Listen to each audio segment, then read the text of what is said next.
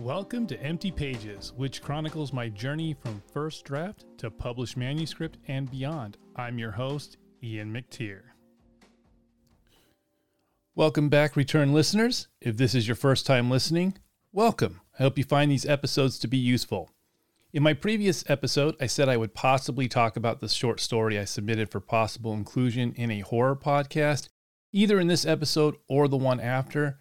I found out that the date for announcing the winner was extended, and so as of the time of recording this, I still have no idea if I won or not. I should hopefully know by next episode, but for now, we'll stick a pin in this and come back to it once I know one way or another. I'm very excited about my entry, but if it doesn't get chosen, I will submit it elsewhere and see what happens there. Cross our fingers. For this episode, I'm going to talk about my plans for short stories. As of this recording, I have almost put the finishing touches on a short story called The Basement that I will be publishing exclusively on my website, ianmcteer.com. Keep an eye out on my Twitter and Instagram accounts, as well as my website for the announcement of it going live sometime this month. It might even be live by the time this episode is released. If you're someone who prefers audio over reading, never fear, I got you, baby birds. At some point, I plan to release an audiobook version of it, but with it being the holidays, I can't guarantee that it will be completed in time. So, if you see the announcement for the written version but not the audio, please be patient. I'll get it out as quickly as possible. Regardless of whether you read it or listen to it, please feel free to reach out to me and let me know what you think. With my short stories, I plan to do a combination of trying to get them published in traditional anthologies and publishing them straight to my website. With publishing, it's a bit tricky. Every story I choose to publish on my website is considered published. When submitting a short story for consideration for publication, some companies want stories that have never been published anywhere, while other places are okay with reprints. This, in and of itself, isn't really an issue to me. I get why a company would want to publish only stories that have never been seen anywhere else because it gives them the potential of being the one who discovered a future best-selling author. This is all something I need to keep in mind as I go forward, as I work towards my own goals as a writer. One of my plans is to eventually self-publish an anthology filled with my own stories.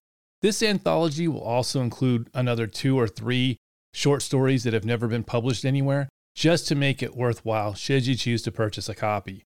Thus, it will be a balancing act between trying to achieve my aims of being published traditionally, while also trying to establish my bona fides as a writer. There's also the matter of winning awards. While winning any awards for my writing would be the bee's knees, it's not my main goal. My main goal is to write the best stories I can and release them into the world for people to enjoy. I'm not going to lie though, as part of me thinks getting an award for it would be a pretty cool way of showing the haters how wrong they were. Suck it, haters!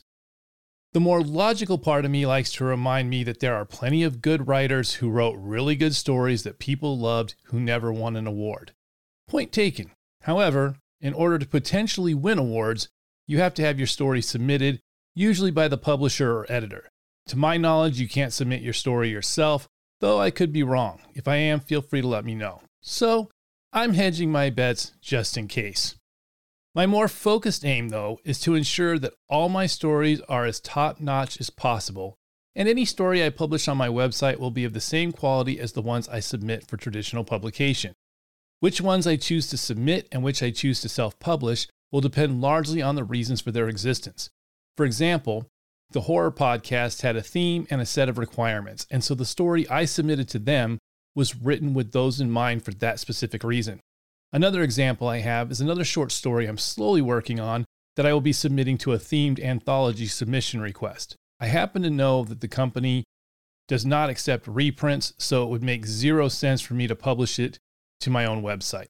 Meanwhile, The Basement was one I had been inspired to write while taking the Writing Effective Horror course I spoke about in the previous episode, and was not written for anything specific, but one I'd totally be willing to submit to any anthologies for consideration.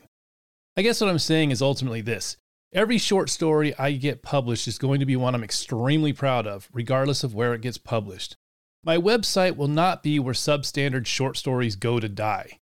If it's substandard, I will edit the shit out of it until it becomes polished and worthy of your time, and then, and only then, will it see the light of day. As a new aspiring writer, I want to be sure I'm leveraging every opportunity to build an engaged readership.